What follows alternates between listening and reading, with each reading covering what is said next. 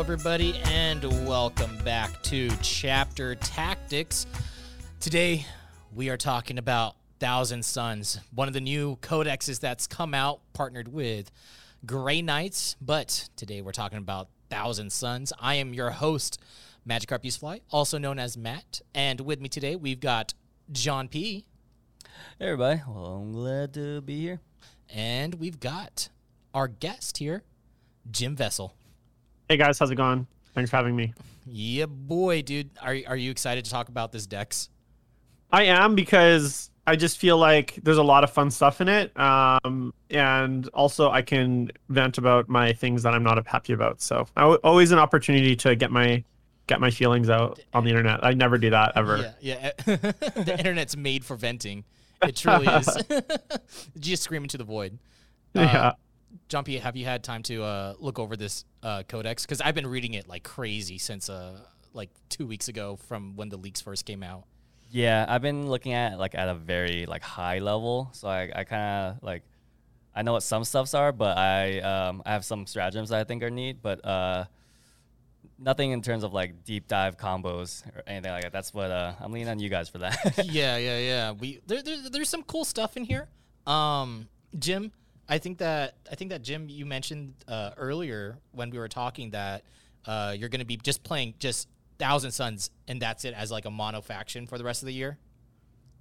Yeah, well, so we're actually I started a BC, so I'm in British Columbia, so BC 40K League about 10 weeks ago, just as our restrictions were starting to lift, and one of the rules was you had to stick to one faction. And so in the hopes that Thousand Sons would be out before the end of the league, I chose Thousand Sons as my faction. Of course, it's now the final week of the league this week, and I'm just going to get one game in with my Thousand Sons. But I have about 2 local events coming up in the next 6 to 8 weeks, so I'm going to play those guys in those events. And, I want to give this book a really good shake. With that said, I mean, I am a Chaos Jank Master, not quite as janky as Mark Perry, but I will probably try some Soupless as well. But for the most part right now, I really want to kind of dig deep into the Cabal points, which is essentially the unique army mechanic for pure Thousand Sons. Yeah. And I think there's a lot of play there. And I think there's enough now in this book to make it viable independently, whereas before I didn't really feel that way.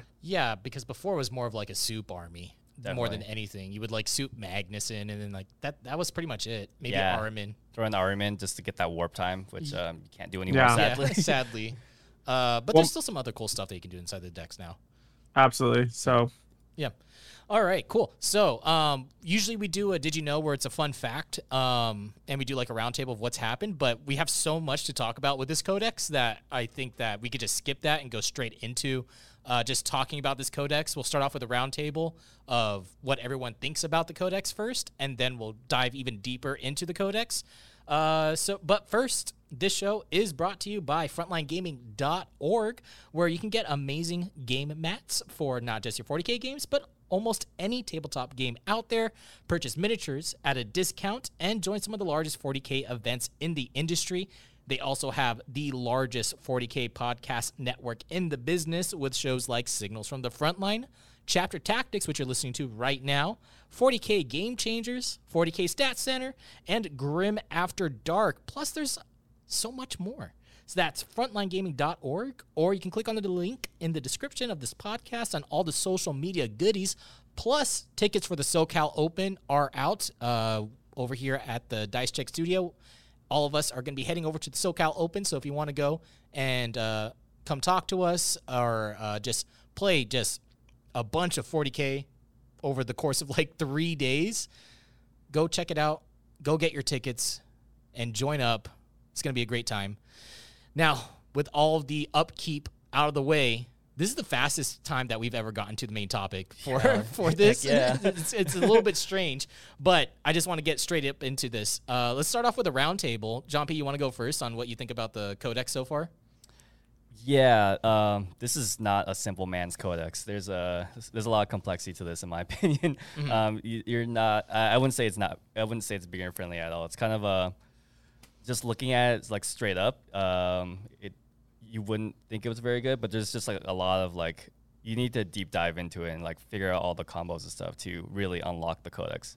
That's what I think of it so far. Yeah. Do you agree with that, Jim? Like in the sense of you need to layer a lot of stuff in order to get to where you need. It's not you just open up a data sheet and then you're just like, oh, Darklance. Yeah. That's amazing.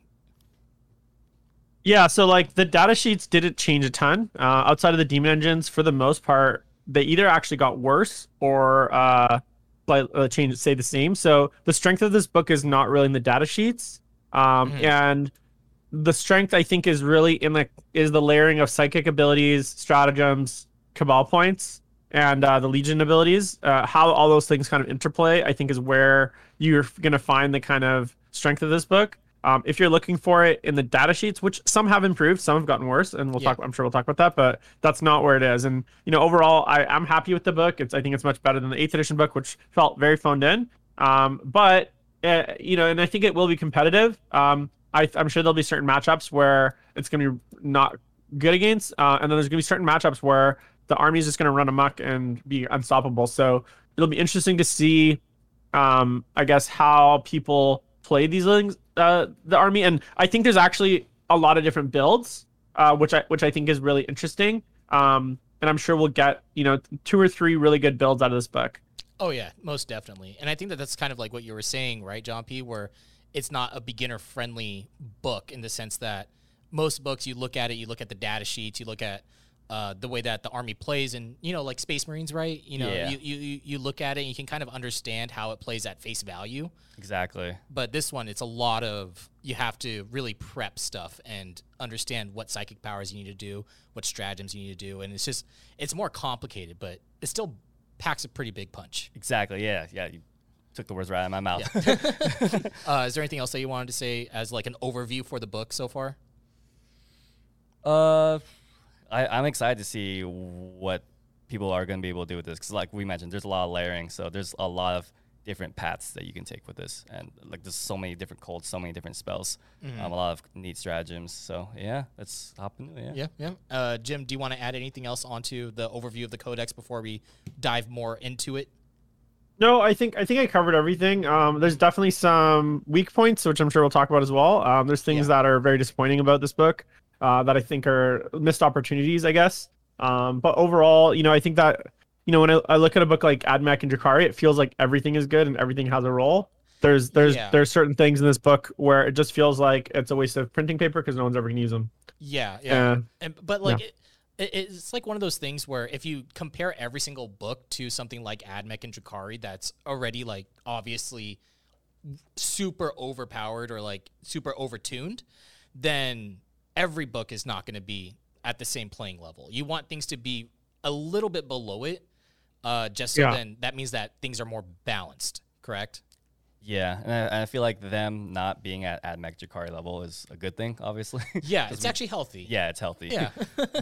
All right, cool. So that's our general idea. My roundtable part of it, I think that the book is good. I think that there's a lot of stuff that you can do with it. I'm very sad that Magnus isn't as good as he once was. I think that he's a lot less tanky than what he once was when it comes to like big monsters that have wings, right? You're looking at your Mortarion, your Be'lakor, and then your Magnus, and like even like a Lord of Change. Magnus is like the least tanky out of all of them, which is really, really sad. But still a lot of cool stuff in here. And I think that the best way to go over this is to just kind of like talk about the stuff that we think is strong, and we could start off with the different cults on what cults we think that people are going to be using a lot of. Jim, do you want to go first on which cults you think are you'll be using? Yeah, and I think this is kind of I guess very Thousand Suns like the strength of the cults, which is the duality of this book, which is some things that are really good and some things that are really bad. And cults would be a really good example. So I feel like there's some very obvious winners here, and there's some very obvious losers. And it's so obvious that it's like, and the power difference is so big that I just don't see a time where people are going to use some of the cults. So for me, the kind of the top 3 winners as far as the cults are duplicity, change, and scheming. Those are and time. Sorry, those are kind of duplicity, scheming, and time. Those are for me my top 3 cults. Time has some really good jank with bringing back models. I think that's going to be really powerful. Oh yeah, Scheming, especially with Terminators. Scheming has the ability to fall back and shoot, which is super, super strong. Plus, giving OBSEC to basically the entire army. Yep. And then Duplicity obviously still has the tricks it has from 8th edition, which is being able to forward deploy, being able to redeploy, and then being able to teleport units across the table, which is incredibly strong in this edition. All the other cults, I'd say for the most part, you're probably not going to see a ton. There might be, Cult of Magic, which was kind of one of the powerhouses in the past, might see a bit of play, but for the most part, it just, the disappointment is that, you have 9 cults and 3.5 of them are good. And even that, in that case, they're not as good as like a Lucius or a Cult of Strife, right? Like they're good, but they're not changing really a ton of the way that you play. They're just giving you a little bit of tricks. So I would have liked to see more, I guess, effort put into the cults. Maybe even a cult specific stratagem would have been nice. Mm-hmm. The relics overall are, I'd say, from the cult part is generally garbage. There's maybe one or two relics, like but the CP, that's CP kind of my one. kind of like initial pass from the cult's perspective. Yeah, definitely. I think me and John P were going over some of the cults earlier, just like talking about them.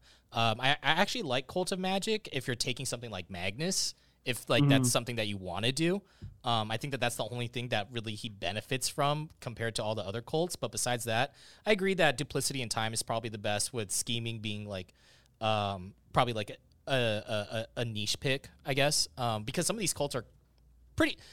I'm just gonna say it; they're pretty garbage. like Cult of Mutation's pretty bad. What was the other one that we were talking about that was pretty bad? I think it might have been Prophecy, but regardless, you're probably gonna stick with Duplicity, and Time. And keep in mind, and I want to triple check this before I correct you, but I'm pretty sure named characters don't get any sort of cult benefits, so they don't have the right keywords. They have to have a great cult bracket in their keywords, so neither Magnus or Aramin get any of the bonuses from the cults, which is really unfortunate. Wouldn't Magnus still get the psychic power for Astral Blast? No, because he has to have he has to have keyword Thousand Suns Great Cult Psyker. Because he doesn't have the great cult, like essentially, like he doesn't have that great cult.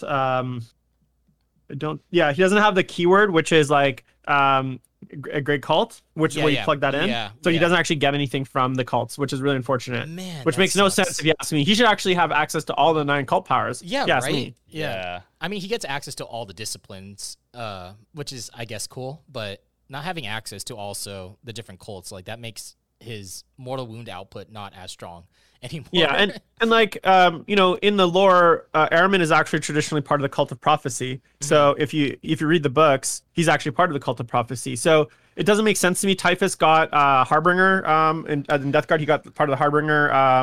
Like Death Legion or whatever. So Plague Company. So it didn't make sense to me that Aramin wouldn't at least be belong to his cult, but then have a similar rule to Typhus, where he could be put into like any other cult without breaking the rules. I thought that was a bit of a missed opportunity. Yeah, but at least Aramin used to just be Magnus's towel boy. Now he's like his own. He's his own man now. Like he can just do whatever he wants. Independent. Let's go. Pretty cool. One thing that we did skip over is the Legion commands, because I think that these are kind of interesting, especially with something like the Exalted Sorcerer giving it an extra cast. I think is pretty cool. Only 25 points. I think that's fine. I think that a lot of the times that when you're building your list, you're probably going to be spending about like maybe 100 points or like anywhere from 80 to 100 points in just upgrades on just some of this stuff. What are your guys' opinions on some of these Legion commands? Most of them are garbage. So I think there's. Oh, go ahead. Oh, okay. I mean, I was just gonna mention like I don't know how to pronounce it. Rites of Coalescence, the one where you get to heal. Be pretty useful, especially with the Terminator. I also am a fan of the Ardent Automata, where you can shoot and perform an action. I don't know if performing an action is going to be really vital for this army or not, but I mean, I'm a big fan of stuff like that. Yeah. What about you, Jim? Yeah, so I think there's some strength here, and the ones that really stand out to me is Dilettante, which allows you to give a model an extra relic, and I'll come back to that in a sec. The other ones that are, I think, really strong is Loyal Thrall, where you can attempt to do a psychic action and do a psychic power. Yep. This is actually quite strong because one of the things that I think is going to make Thousand Suns much better is the new secondaries in this book. The secondaries themselves, I think, easily are going to increase the win rate of this book just on their own because they are so good. And so being able to do psychic actions, which many of the secondaries are, and cast spells, I think is going to be very strong.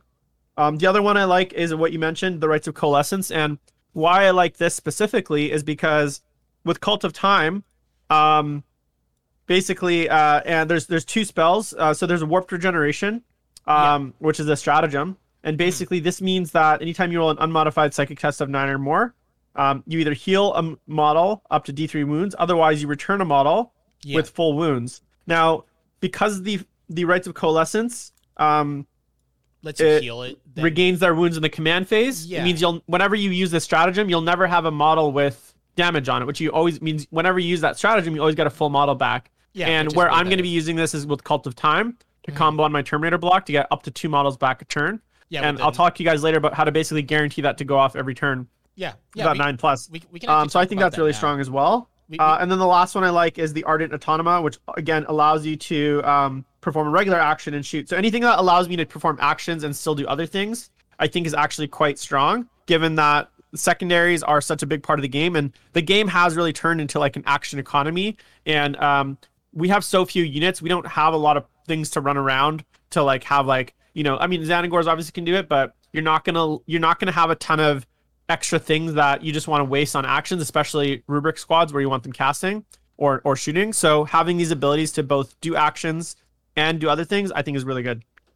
Oh yeah, 100%. And then being able to res 2 Termies off of what the 9-up stratagem. I forgot what the stratagem is called. Warped Regeneration. Warped Regeneration, which I was just talking about. Yeah, and then you could just keep casting something like Smite, and then just get it up to a 9, and then just auto cast it with a Cabal point, and then just res 2 Termies. It's pretty good. That's really good. Yeah. Like those Termies are going to be hard to shift to begin with. Being able to bring 2 back a turn and heal 1 as well. So it's like that's going to make that unit really sticky. Yeah. That's why I feel like To the Last might be a really good secondary to take in addition to any secondaries from this book for K-Suns, just because the Termies are going to be so hard to shift off the board with their -1 damage strat, plus healing, and then also resing 2 units or 2 models at the same time. Going to be pretty good. And then they also have a lot of firepower that they can do with like 3 CP. But we can talk about that. We can talk about it now because we can just start talking about some of the stratagems here. Some of these stratagems are good. I think that the biggest ones that I really like, obviously, is going to be Warped Regeneration for the +2 Termies. I also like Infernal Fusillade with Wrath of the Wronged, just because you can get Termi Blob to get like 50 shots with Inferno Bolt Pistols. If you're going to take like While We Stand, just, taking... Or if you're taking like a 10-man blob, you don't have to use things like Warp Flamers or anything. Just give them their Inferno Bolters, and then all of a sudden you got 50 shots. You can have them hit on 2s, and then they wound everything with essentially +2 to wound, which is pretty nasty. Well, +2, I think you only get +1, I believe. So well, it's +2 because you get +1 to your strength with +1 to wound. Yeah. So then you would wound things like T8 on 4s. Yeah, I mean, I think my favorites, there's a few. So I think in Social Confusion, giving one of your vehicles an additional AP is actually really, really good, especially comboing that with a Volcon, for instance, a Forge Fiend, which have greatly improved, or any of the anything that's like AP2. Right now, there's a lot of ignore AP1 and 2 out there. Yeah. So having something that can break into that AP3 when needed is actually really, really nice. And then the other one that I love is Inescapable Forewarning, which is basically a 18-inch prospect scan. And the cool thing is in order to activate it, you have to have an Arcana Stardust Psyker within 6 inches of a core unit. Now, all of your Rubric squads and your Terminators will already have that built in. So they don't need anyone extra because they actually give themselves that. But you can also use this on, for instance, like a Volkite Contemptor. So you could have a Volkite Contemptor Overwatch because it's core. So it's Thousand Suns core. So that can really catch people off guard when they drop something within 18 inches of your Volkite Contemptor, and then you blast it off with, a like out of phase. I think that's really strong. So I think a lot of people will be yeah. caught off guard there. Oh yeah, definitely. Anything that can, it's just Auspex scan, Yeah, but bigger. but bigger and like better because it's not just Infantry, it's yeah, core, yeah. which it opens up to a lot of things. And the 18 inches actually means that it gives you a lot more of like, you can almost block out 18 inches because like if you have a 10-man unit of Terminators, no one's going to want to drop anything within 18 inches of it because you're just going to blow it off the table. Yeah, you're with like a full shooting phase. You're like trying to bait them into deep striking lair essentially. Yeah. Oh, well, you're not really baiting them. It's more like you're making it so then they don't want to. Yeah, right? it's either like they have to take the Overwatch or the shooting, or they're just like, nah, I'm not gonna go there. Yeah, I'm not gonna go there. So that means like things like Eradicators, anything with like within half range, just you can't get within that range. Yep. So makes it good. What about you, John P? What stratagems are you enjoying?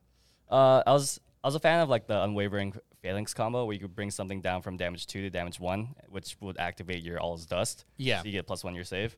That one's pretty neat. It's pretty good. 3 CP is a lot to spend though if you go more than 5. Oh yeah.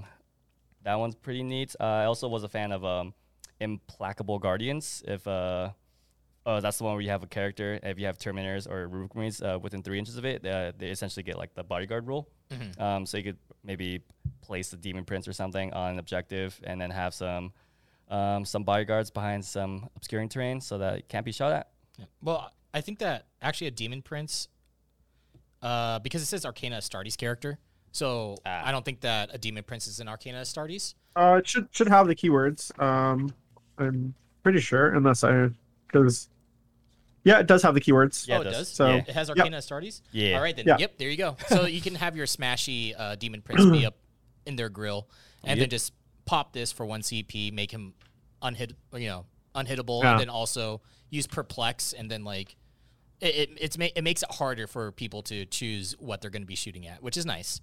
Okay, and then what are there any other stratagems that you enjoy here, Jim? Yeah, I think so. There's just 2 more I really want to call out. For instance, Psychic Dominion allows you to have basically a 3d6 deny. So when you're playing other Psychic armies, I think that's quite strong. Oh yeah. Obviously, the other one I really like is the Malefic Scroll, just makes your smites a flat 3. Yes. And then one thing that we haven't really talked about, which I think is not going to be used in every game, but is Schemes of Change, which essentially allows you to change your secondaries after they've been revealed. And that's 1 CP, and it's a before the game stratagem, which means you can actually use it all 3 times and change all of your secondaries. Now, if you're in a position where you have to change all 3 of your secondaries, you probably lost the game already. Yeah, You're probably that bad. But it can definitely help you throw your opponent off. Like, say you're taking, say they took something like a to the last, and and maybe you took something like Bring It Down, and they're just going to hide their 3 big vehicles. That are there to the last targets. Well, then you can maybe switch out of that to something a little bit more like defensive or aggressive, just depending on that. So I think that's just really strong.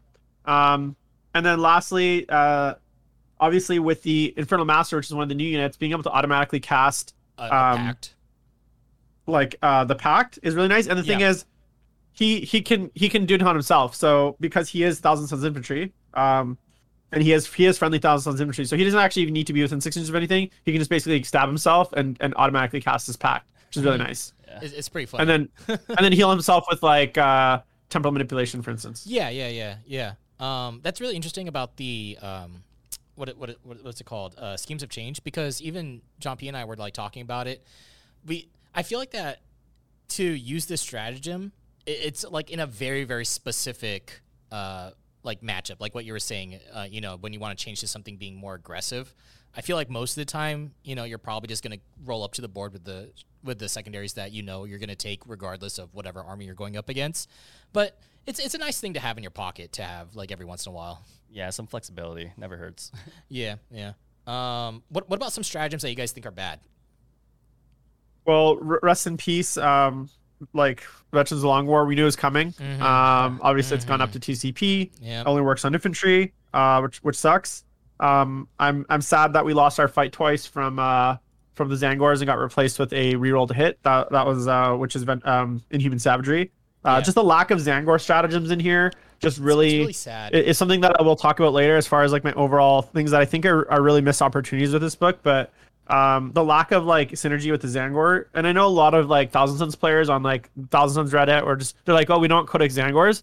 I actually disagree. Like they're like, oh no, Thousand Suns players want Zangors in the army. I'm like, no, I disagree. I think that's actually a really cool part of the army, and that it creates a mixed force of very elite rubrics, and Zangors is actually where I imagine Thousand Suns to be, not just this like 20-man model army. And the lack of synergy with Zangors overall in this book, given that this army has so few data sheets, means that like two of the very unique data sheets, which are the Enlightened and the Shaman and the regular Zangors, those are kind of 3,000 Suns unique data sheets, some of the very few unique units that it even has.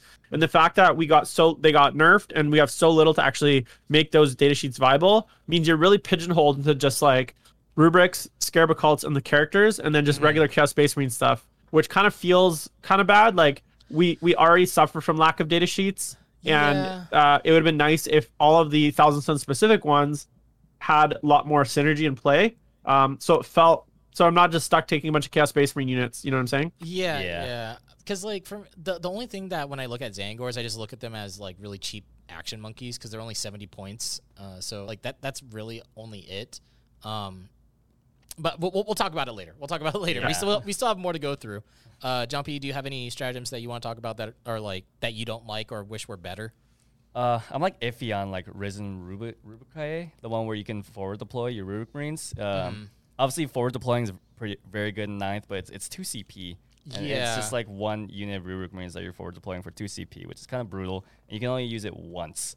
Regardless of like the battle size you're playing. So.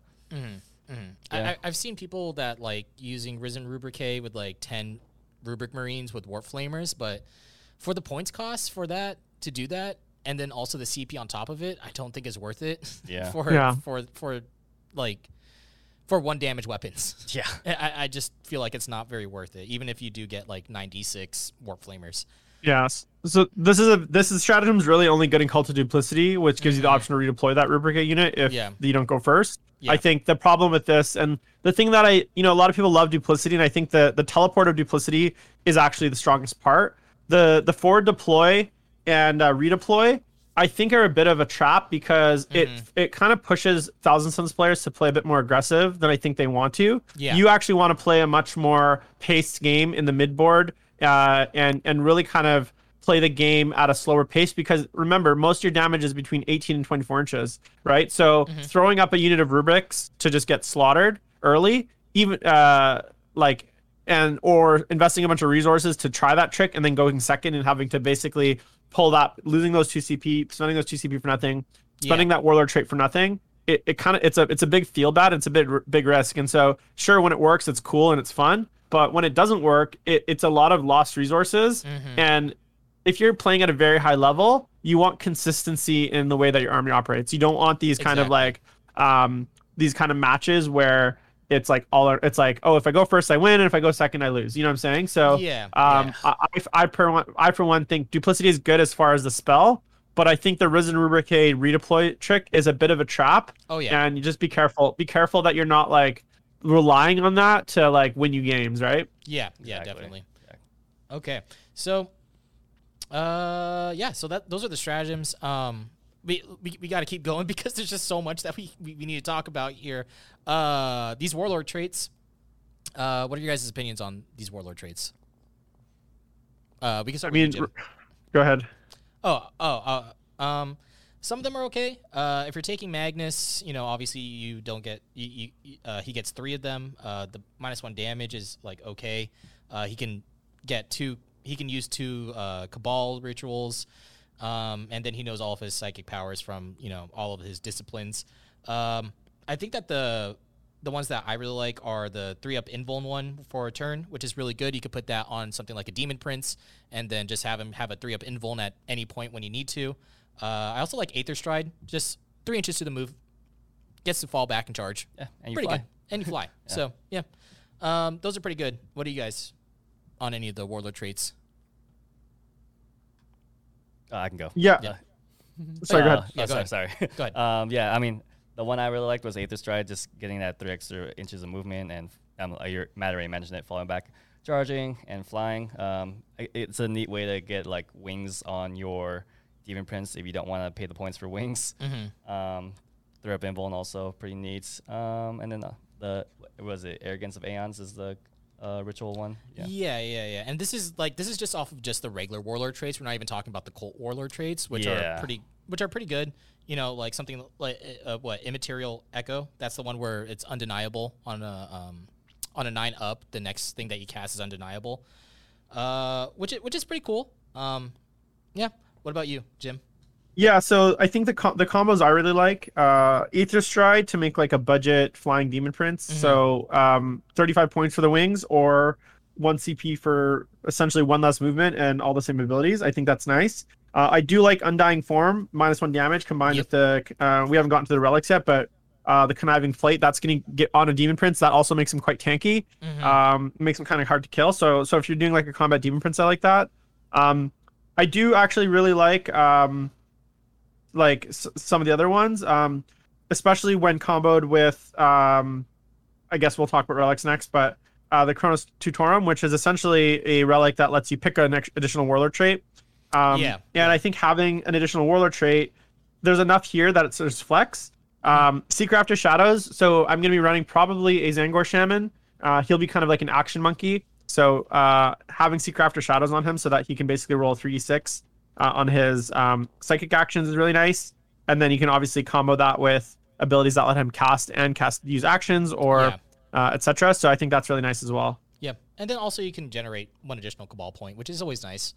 Because the amount of Cabal points that you can get in this army is insane. There's so much that you can rack up. You're like looking at like on an average like 20 Cabal points, which is crazy because there's so much that you could do with them. We have the litanies here. Looking over these litanies, I think I only like the +1 strength one, and then being able to reroll a dice later on in the turn. Those are the only 2 that I would take in terms of giving him a relic to have him cast 2 packs, and that's pretty much it. Those are the only ones that I care about. What about you guys? So the relic actually only lets him have an additional pact. It doesn't let him cast an additional pact. There's no way to actually cast 2 packs, which is really unfortunate. Oh, I thought that it also let him cast 2 because he's... Oh, yeah, because it doesn't say that he can only cast 1. It just says that he can cast a pact. So I thought that maybe he could cast 2, but you're right. I'm pretty sure, because he comes with 2 packs to begin with, right? So for me, I agree. I think Glimpse of Eternity, the fact that you can have any sort of dice rerolled is actually really strong. Malefic Maelstrom is good. The only other one that I really like, I think, is the Capering of Inks. I think in certain matchups could be good. Being able to take away Overwatch or cover from a unit, like say you're playing Admech or an army that has a lot of cover. I think that's quite strong. The other ones, again, are very situational, but for me, Glimpse of Eternity and Malefic Maelstrom are my 2 picks almost every game. I wish there was a way to switch out a pack mid-game, or... but unfortunately there isn't. So then you can flex it. Yeah, I thought that he only had 1. I thought that he only knew 1 pact. Huh. Yeah, you're right. Yeah. Then there's no point in taking the relic where you need an extra pact when you're only going to take 2. Yeah. So, yeah. Okay. Yeah, the +1 strength is what's really good just because you can get extra strength on any of your ranged weapons. It's what's going to make Termies get +2 to their wound, basically. So that's the only reason why I like it. Yeah, let's go over relics because there's a lot. There's a lot of relics here. We can start off with Jim. What relics do you enjoy the most? So I'll just quickly say it. All the weapons are basically garbage except the Force Stave, the Incendium. I actually like that if you're gonna build a Flamer Bomb, give that to your Aspiring Sorcerer with the Stratagem. So there's a Stratagem that allows you to give an Aspiring or Scarab Occult Sorcerer a relic. Now this is a good one for him because he doesn't get a regular Flamer, so he just has an Inferno Pistol. A Warp Flame Pistol, which is Strength 3. So by giving him this relic, instead of having, say, on a 10-man 96 Strength 4, you have 96 Strength 4 and then 1d6 Strength 5. So I like that as part of that Flamer Bomb. But other than that, all the weapons are garbage. I just want to be straight up with that. Yeah. There are some really, really nice ones, though. Athenian Scrolls, I think, is basically a must take every game. Mm-hmm. There's so many stratagems that key off certain casts, whether it's a 9+ or other things. So I think having Athenian Scrolls is really, really strong. The ability to the Thitterigery, whatever I know how to say it. Yeah, It's like 1,000 constants. I think that comboed with Aether Stride is really good because it allows you to fall back, advance, and cast and charge. And you can consolidate up to 6 inches in any direction, which is good. Now, if you're really sneaky, a really nice build for like an Exalted is to take a Cult of Prophecy Exalted on a disc, give him the Guided by Whispered Warlord trait, which lets him, anytime he's charged, make a normal move up to 6. Give him the Warp Weave Mantle, which means he can't be charged unless you roll a 9+ unmodified. And then give him the ability to, so those two combined. And this other one essentially allows you to basically have a super mobile model that basically can't be charged unless they roll a natural 7 or 8 on dice. Because in any other scenario, he can either move away 6 inches. If you're really smart, you keep him near some high terrain, and you just fly him up top to the terrain, and then they fail their charge. So he's actually really, really hard to charge. And then obviously you can bodyguard him as well. So you have this kind of unchargeable, unshootable character that you have out there. And it just is just a huge pain in the ass for your opponent that can kind of advance, charge, fall back, run around, be super annoying. So I think that's actually like a really nice relic as well. Yeah, that combo's insane. Yeah. It sounds pretty irritating that, and then also it could just keep just casting Doombolt, casting like all these psychic powers to just dish out mortal wounds, and it's disgusting. Absolutely. Like and then obviously Dark Matter Crystal making a return is great. I think that's a must take in every list as well, just because of the fact that if you're not playing Cult of Time, your army is quite slow. So in any non-Cult of Duplicity list, I think you have to take the crystal, pulls models out of combat so that they can still shoot, move things around late game. So I just think it's just a game-winning relic, I think, which probably makes it. And then my favorite one actually is the Chronos Tutorum. Yeah. So those are kind of I think I got all the good ones. Sorry, guys. Yeah, no. It's all good. There's also some other cool ones. But yeah, the Chronos Tutorum, that's the one where you get the 2 Warlord traits, right? Yeah, and the nice thing about this is it's not like you only get that Warlord trait that phase. You just get it for the rest of the game. Yeah. So at the start of the game, you can decide to use it and say you get an extra spell if you're playing certain opponents, or say you're playing an opponent and you want to spec in, that you think you're going to be in combat, you save it for the 3++. Or there's other ways to use it. You can also give your faction your Cult Warlord trait if you need to, because it's allowed to take that as well. So yeah, I just want to reiterate, like, some of these weapons here are pretty bad. Like the Scalox. What? How do you pronounce Scalox Talon? What is it? This thing is so bad. It's just strength times 2, 0 AP. 2d3. I don't know what you're gonna hit with this in order to like get value. It makes no sense at all. No, it's pretty bad.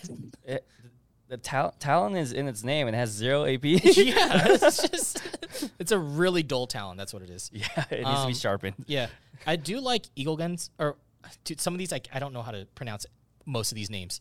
Eaglegen's Orrery. That's the ignore hit rolls. Ignore any modifiers, then also ignore anything that reduces damage. So if you shoot at anything like a Dreadnought, they don't get Duty Eternal. Death Guard. Yeah, Death Guard. That's pretty cool. And it's just it's an aura, so pretty good. I like that one. Yeah, the one thing that I don't love about this one relic, and I think is that you have to select the enemy unit has to be selected at the start of the command phase.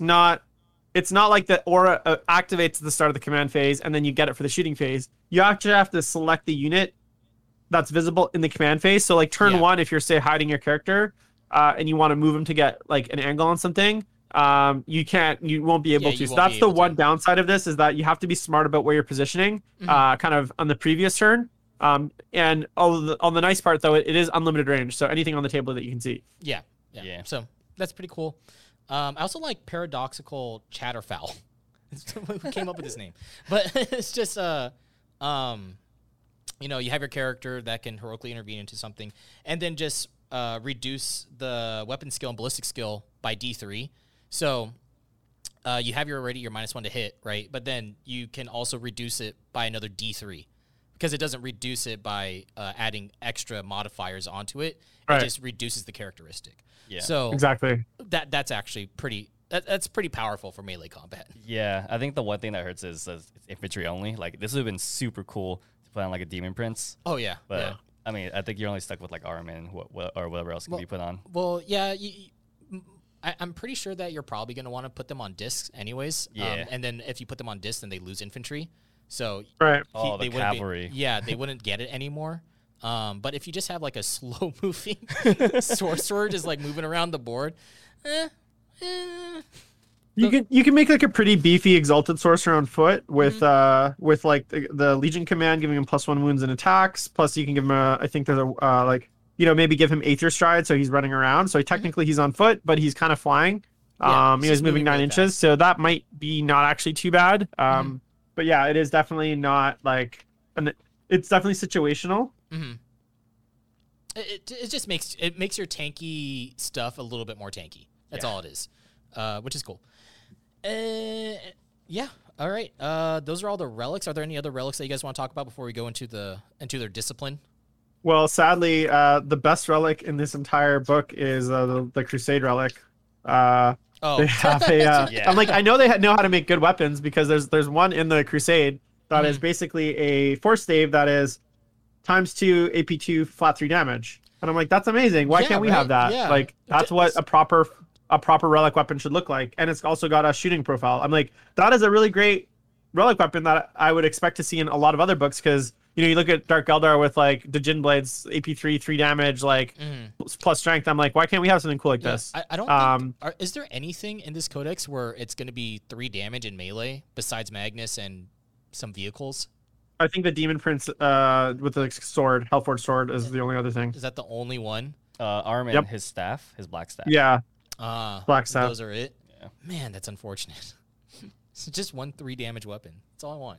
Why don't the Terminators have a 3 damage weapon? That doesn't make sense to me.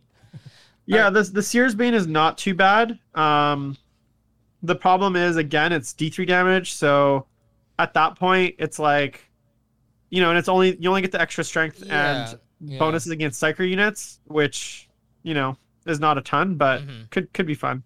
Yeah, the D3 damage. It's D3. I'm surprised that D3 even stayed in this codex. Okay, so let's talk about these disciplines because there's a lot. There's so many disciplines here. There's so many psychic powers here, and they're all really, really good. There's some really good ones. There's some that are pretty bad in the sense of like there's no point in trying to cast it when you can get off other buffs. We don't really have to go over every single one, but maybe we could talk about like some combos or what you're probably going to be casting a lot of. Yeah, so we could start off with that. Jim, do you know any psychic powers here that you really want to talk about, and also stuff included with their cults? Yeah, so I think a combo you're gonna see often is the combination of Temporal Surge, which is the movement, with Perplex. So the Perplex essentially allows you to pick a unit within 24 inches, and then it can't shoot anything more than 24 inches away. Yeah. So where this is helpful is you throw up a Exalted Sorcerer, you cast your Perplex, and then you fly him back, so that you're kind of in with that 24-inch range, and then you fly him out of that range. That I think is a really strong little combo. I'm really sad to see the nerf to Doombolt. To be honest, I really love the half movement no advance. Yeah. But now it's just And then go ahead. But now it's just like flat 3 mortal wounds. Yeah, which is nice. Yeah. And then the only other one that I'm glad that we kept some, I was really worried we'd lose things like Death Hex. Obviously we kept in Twist of Fate. Yep. And then the 6 inches to rapid fire and heavy weapon spell and Empiric Guidance I think is really underrated because that also works on vehicles as well. So being able to say, for instance, have your ectoplasm cannons shoot 42 inches, or have potentially shoot your bolters 30 inches, I think is actually really strong. Again, combined with things like Perplex, where if you're at that 30-inch range and they can't shoot past 24, right, it forces them to move and come into your kind of kill zone of like 18 to 24 inches. So I think those abilities where you can kind of force your opponent forward, I think is going to be very important in how the Thousand Sons army plays. Yeah, because you're going to be playing mostly for the mid board. And then Exactly. yeah, and so the closer that they are to the mid board, obviously the better that you're going to do. And so it's mostly like more of a castling type of army almost, where you kind of just stay mid and then wait for them to come to you, which is good. Weaver of Fates got changed. No longer +1 to your invuln. Now it's just a 4-up invuln, which I'm okay with. It's fine. Doombolt with the Cabal, you can cast it twice. With 2 different models, which is pretty good. So that's 6 mortal wounds that you're looking at just right off the bat, off of just doing Doombolt. Right. Another It is one- closest enemy unit now, though, unfortunately. So no more. It's not. We lost one of our Doombolt was previously one of our targeted smites, Yeah. where you can pick up characters. So losing that targeted ability sucks as well. But Yeah, I'll take it. but yeah, It's now 6+, which is basically a 5+, which is really cool. yeah, and then also like if it didn't have the closest enemy, it'd be pretty strong to just deal 6 mortal wounds just like right off the bat to a character, just like to any character that you choose. Especially since you can increase your psychic range by like 6 inches with the Cabal. So, you know, just a 24-inch Doombolt. Just Doombolt. yeah. What about you, John P? Are there any psychic powers that you really enjoy? I like Swelled by the Warp. I like the description of it. It's just Mm-hmm. like that warrior's form expands with iron hard muscle. A pretty neat thing to put on like a Demon Prince or something. Just give it that extra attack, smash some more things up, make them buff. Yeah, and Yes. gives it +2 strength too. Yeah. So what? A Demon Prince is T7? Yeah, Strength 7. Strength 7, so it'd be hitting. I mean, he's already gonna be over strength 8 anyways because Yeah. of his weapon. Yeah. But, I mean, It's just the +1 attack. yeah, +1 Yeah, attack. Yeah. +1 attack's pretty good. Temporal manipulation. It's okay. I mean, like if you want to heal something, you can heal something if you need to. Most of the stuff that you're healing hasn't access to heal themselves anyways. And then you can't heal vehicles, which kind of sucks. But again, if you're taking Magnus, you can heal him. You can heal him, I guess, which is fine. Desecration of Worlds is a cool concept, especially against something like a Horde army. That's pretty interesting. Just because if you have like 20 models and then you just whenever they move, just on a 6 it deals a mortal wound, which A is 6, funny. bro. Yeah, so that's pretty funny. But yeah, that's all that I wanted to talk about. Are there any other ones that you want to talk about here, Jim? Not really. Yeah, I think Desecration of Worlds and Psychic Sock are kind of the 2 stinkers to me. Mm-hmm. Baleful Devolution, I think it's like a good spell on paper. So this allows you to, if you're playing, say, an army with lots of 6-man blocks or units with 6 or more, like I don't know, like Terminator blocks, I think this could be useful. It's kind of like a better version of Xenatus Firestorm in a way. Mm-hmm. But obviously it's a lot more situational. And like you could potentially roll like, you could juice this up with pluses to cast and get like 13, 14. Mhm. Even in that case, you're still only doing like 2 to 3 mortals. So at that point, are you better off just like casting a Doombolt and a smite? Like, Yeah. you know what I'm saying? So it's Yeah. like it feels good on paper, but if it spikes, it can be really gross. Like I roll 4 6s and it's all of a sudden 43 mortal wounds. Yeah, but it's maybe not throw an additional consistent. D3 in there with the Cabal point. It's It's like, okay, that's really gross, but Mhm. yeah. We didn't even talk about Presage. Presage, which is just the +1 to your hit roll. Yep. That's also pretty good. Works on it's any Thousand Suns unit, so you can put it on your vehicles. You can put it on your termies, just literally anything. Oh, For and +1. Yeah, and it's just attack, so it could be melee or shooting. Yeah, so you just get +1 attack. Pretty good. When a lot of stuff hits on 3s, so you just get stuff that hits on 2s. Cool. All right, now we can finally talk about these Cabals. This is the meat. Yeah, this is the one that a lot of people are just going to be when they're making their list, trying to get probably as much as you want. I feel like that 16 is probably good enough, but you can get it up there to like 25, 26. It's really, really easy. The ones that you're probably going to want to use all the time is the Malevolent Charge. So then when you smite, it's just an extra D3. You pair that with the Stratagem. That makes smite just a flat 3, and then you're doing 3 and then plus D3. D3 plus 3. Yeah, Janky yeah. way of getting that. pretty good. you have +2 to your psychic test, you get +1 to your psychic test, and I feel like that what's great about them is that you just do it after taking the test. So you don't have to do it before, you don't have to do it preemptively. So when you just decide that, you want just an extra cast or you weren't able to get the specific power that you wanted, you can pop that. And even though it's like 9 Cabal points, you usually have enough Cabal points where you don't really care. Yeah. What about you, Jumpy? What do you think? Let's see. I guess Echoes of the Warp for only 4 points to get a CP. If you don't have any other ways to generate CP, I feel like might be pretty decent. I mean, like you mentioned, I'm a big fan of the +1 to cast, +2 to cast that happens after the fact, so that you don't have to commit before. You can do it like only when you need to do it. Obviously, the one that a lot of people were going off about was the one where you can't, your psychic ability can't be denied. Yeah. For 8 points, Kabbalistic focus. So yeah. Yeah. I think it's fine. I just don't know what psychic power is so pivotal where I don't want it to be denied. Besides maybe a psychic test where I want to get the points off of a secondary. I think that's the only problem is that all the other psychic powers that I have, maybe Weaver of Fates, and that's maybe it. What about you, Jim? Yeah. Sorry. Can you just repeat that question?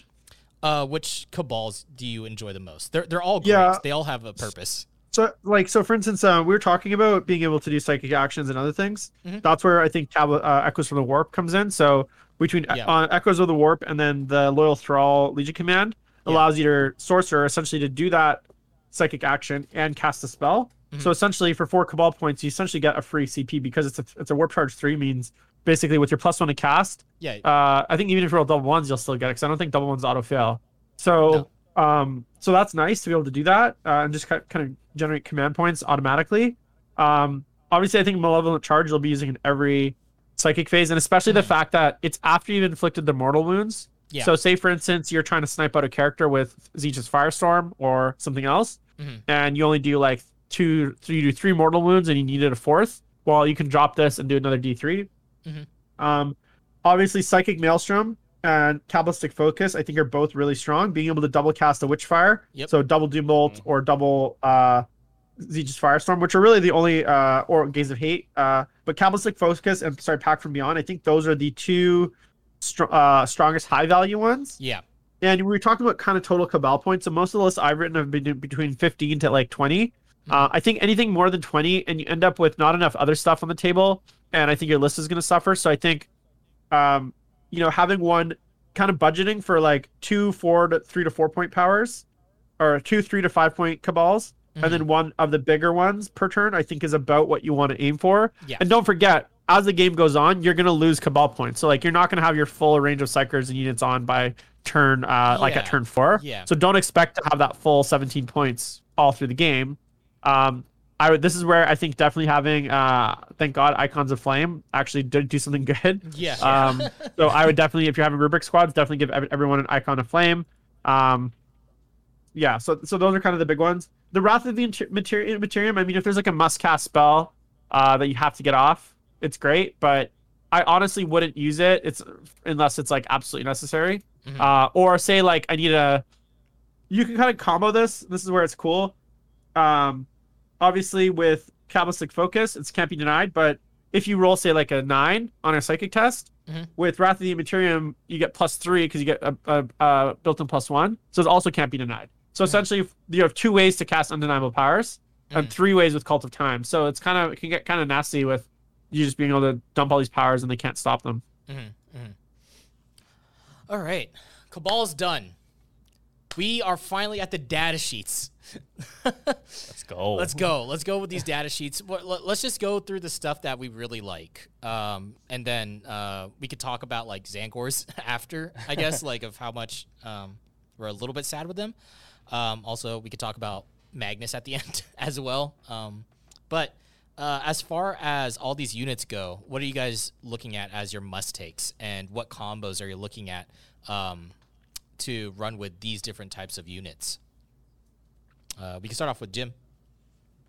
Well, I think most improved is probably the Exalted Sorcerer. I think in previous editions, like sorcerers were just better budget picks, and then you didn't really need the reroll ones for a lot of stuff because you just didn't take rubrics. So Exalted Sorcerers, I think, are much improved, especially because a lot of the buffs and abilities to actually like they are essentially kind of like a do-it-yourself character. You can create a lot of various combos with them. So I think Exalted Sorcerers are great. Armin, I think he's still good. 180 points is steep with a disc, but he is still a boss. Yeah. So I definitely think he has a place. I think ultimately you have to decide is if you have points available, 2 Exalted Sorcerers might be better. But if you want to spend CP and points, if you want to spend more CP, go with the Exalted because you can use CP to kit him out. Or if you want to save CP and start with more CP, go with Armin because he's kind of a budget Exalted. He's got a lot built in. Yeah.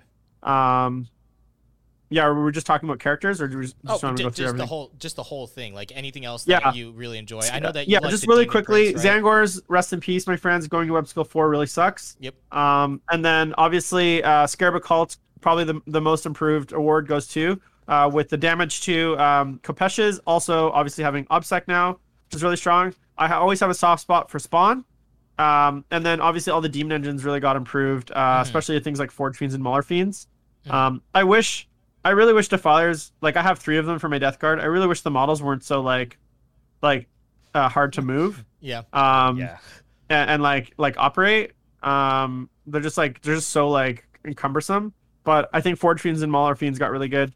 And I expect to see a Forge Fiend in almost every list. It just provides some really strong long range shooting. The Hades autocannon going to AP2 instead of AP1, and then obviously AP3 with the stratagem makes it actually like a really, really efficient way to pick up raiders or horses and stuff like that.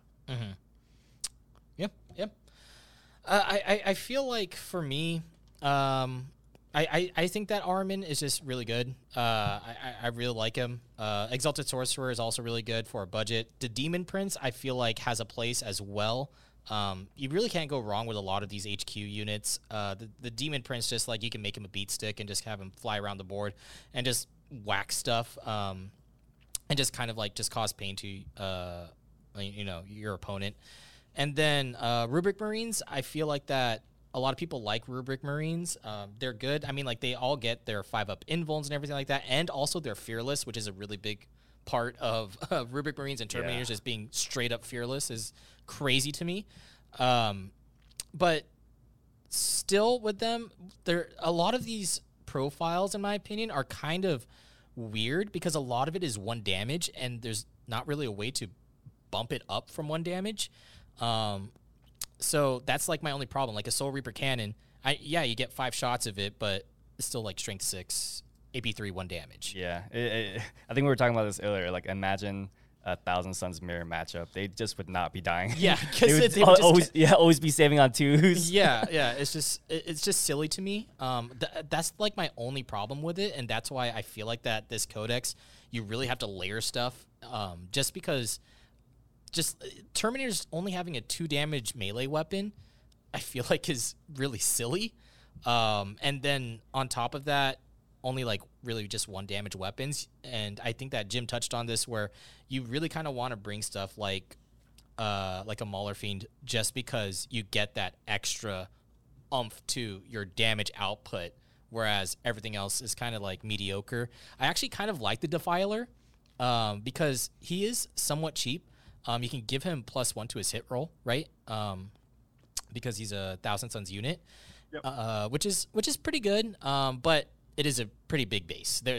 Defilers are huge. Like they it's really hard for them to fit through certain terrain setups. Yeah. I think something we didn't mention yet was the Rhinos.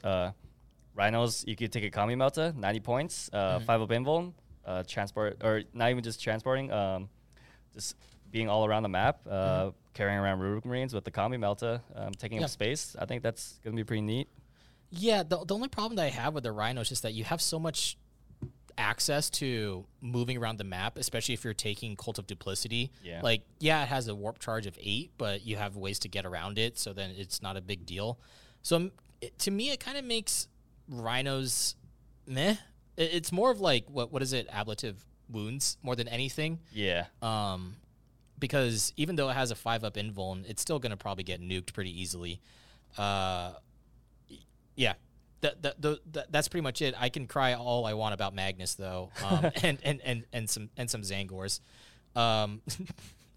Even Jim, do you want to talk about Zangors for a bit? Because I still feel like Zangors do have a place in the sense of like 70-point action monkeys, just kind of holding a backfield objective and just being there. But that's really the only use I see off of Zangors. Yeah, well, so I think I think Zangors will play an important role because we don't really have like, you don't want to be using rubrics to like screen out your army. So like you don't want to have them to speed bumps or screening out. So I personally think that like at least 2 10-man units of Zangors is probably like something that's going to make it in every one of my lists, just to be there to kind of take up board space, to give me board presence. Remember, most of your rubric squads are going to be 5-man. They're not going to have a lot of like board presence. And so having things that kind of like you can throw in and just kind of gum up the mid board so that people can't access your army easily, because if you just build a pure rubric army, they're going to be able to get into those rubrics really easily. So the Zangors provide that kind of like, I guess, meat shield for your rubrics. Obviously, it protects against things like smites. Can obviously jump on objectives, and they're not amazing, but for 7 points, T4 5+ invuln, movement 6, 7 with the Brayhorn, they're not bad. Obviously, like given that a cultist is like,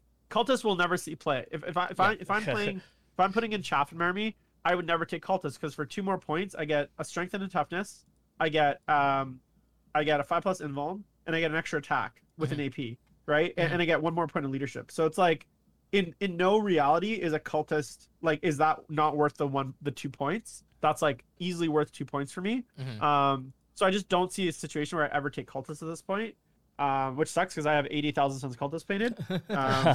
But with that said, like, I do think Zangors have a role. Obviously with a shaman, which I think you should also include just for those action monkeys and running around the board and causing trouble. They go down to 3+ to hit. They can reroll hits. You can still give them +1 to. Actually, unfortunately, you can't give them +1 to wound, which sucks. Yeah. Because I believe Wrath is only Arcana starts infantry. So you can't really give them a lot of buffs. You can +1 to hit. So they can go up to +2. They can only go up to 3+ to hit. Yeah. So like ultimately, I don't see them having a ton of like armies built around them. But I think having them as just like kind of like a forward deploy kind of garbage unit is going to be important in Thousand Suns. Yeah. And then the Enlightened is this, like, for me, this is like a huge missed opportunity. These guys were not great in 8th edition, and they could have really given the Thousand Suns a really fun, cool element with these, but instead they didn't really get improved. I mean, their great bows lost an attack, but gained sniper abilities, which again is cool, I guess, but it's the fact that they're 1 damage. If they were assault 2, 5 -1, 2 damage, I think they would have been really strong. Yeah. And I just, again, knowing that the Zangor Enlightened and Zangor Foot are the 2 of the very unique Thousand Suns data sheets that are almost like not going to even be part of the army, kind of makes it feel like this whole army is just 2 unique units and then a bunch of Chaos Space Marine stuff and Magnus. Like, it just doesn't feel unique enough. And the Zangor was, for me, the way that they could have really like given the army an additional dynamic, an additional kind of like variety, but instead they didn't get it. So here's hoping we get like a I don't know, Warzone Zangor like Sheridan supplement or something like that, where we can run like a goat army. But I won't hold my breath. One of the best things about Zangors is that they're not great, right? So because they're not great, no one wants to shoot at them. Nobody cares about them. And so they're just great, like, in terms of staying on a backfield objective or just screening out something or just holding up space, like you said. They don't perform well enough to where you want to build an army around them, and then people don't care about them enough to even want to shoot at them, right? And I think that that's the strength of it. And like, that's kind of like, which is sad, but that's kind of the state of it of that unit.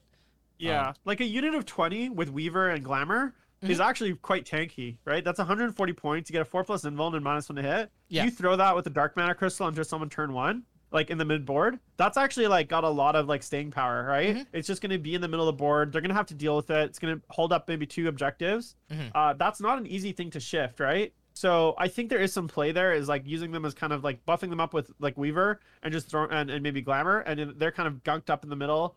Maybe if you're playing Cult of Time, or just warp timing them up, because with they can basically go 12 plus 12 plus d6 plus 1 with a warp time. So that's actually enough to kind of get the mid board and onto objectives turn 1. And 20 wounds, 4++ -1 to hit. That's a decent like thing that people are gonna have to probably either dedicate a decent amount of firepower into, or if they do come into melee, then all of a sudden they're in your kill zone for the rest of your army. So it's like, I think there's some play there, but again, I wouldn't probably put more than 140, 200 points of Zangors per list. Yeah. Like I'd kind of go minimal with them. Yeah. I feel like that the last thing that we can do here to talk about this is kind of just go over Magnus a little bit. Magnus, My boy. yeah, he probably got the biggest glow down out of this entire decks. Kind of just got shafted a little bit. And I think that even when you're running Chaos, and like usually Chaos will soup stuff like Magnus into like a Demons list, or whatever you want to do in Chaos. But I feel like that even if you were to soup in Magnus, he just does not do what you would want him to do for his points cost. He seems pretty bad. Even with -1 damage, he's still technically not as tanky as he was before with Weaver.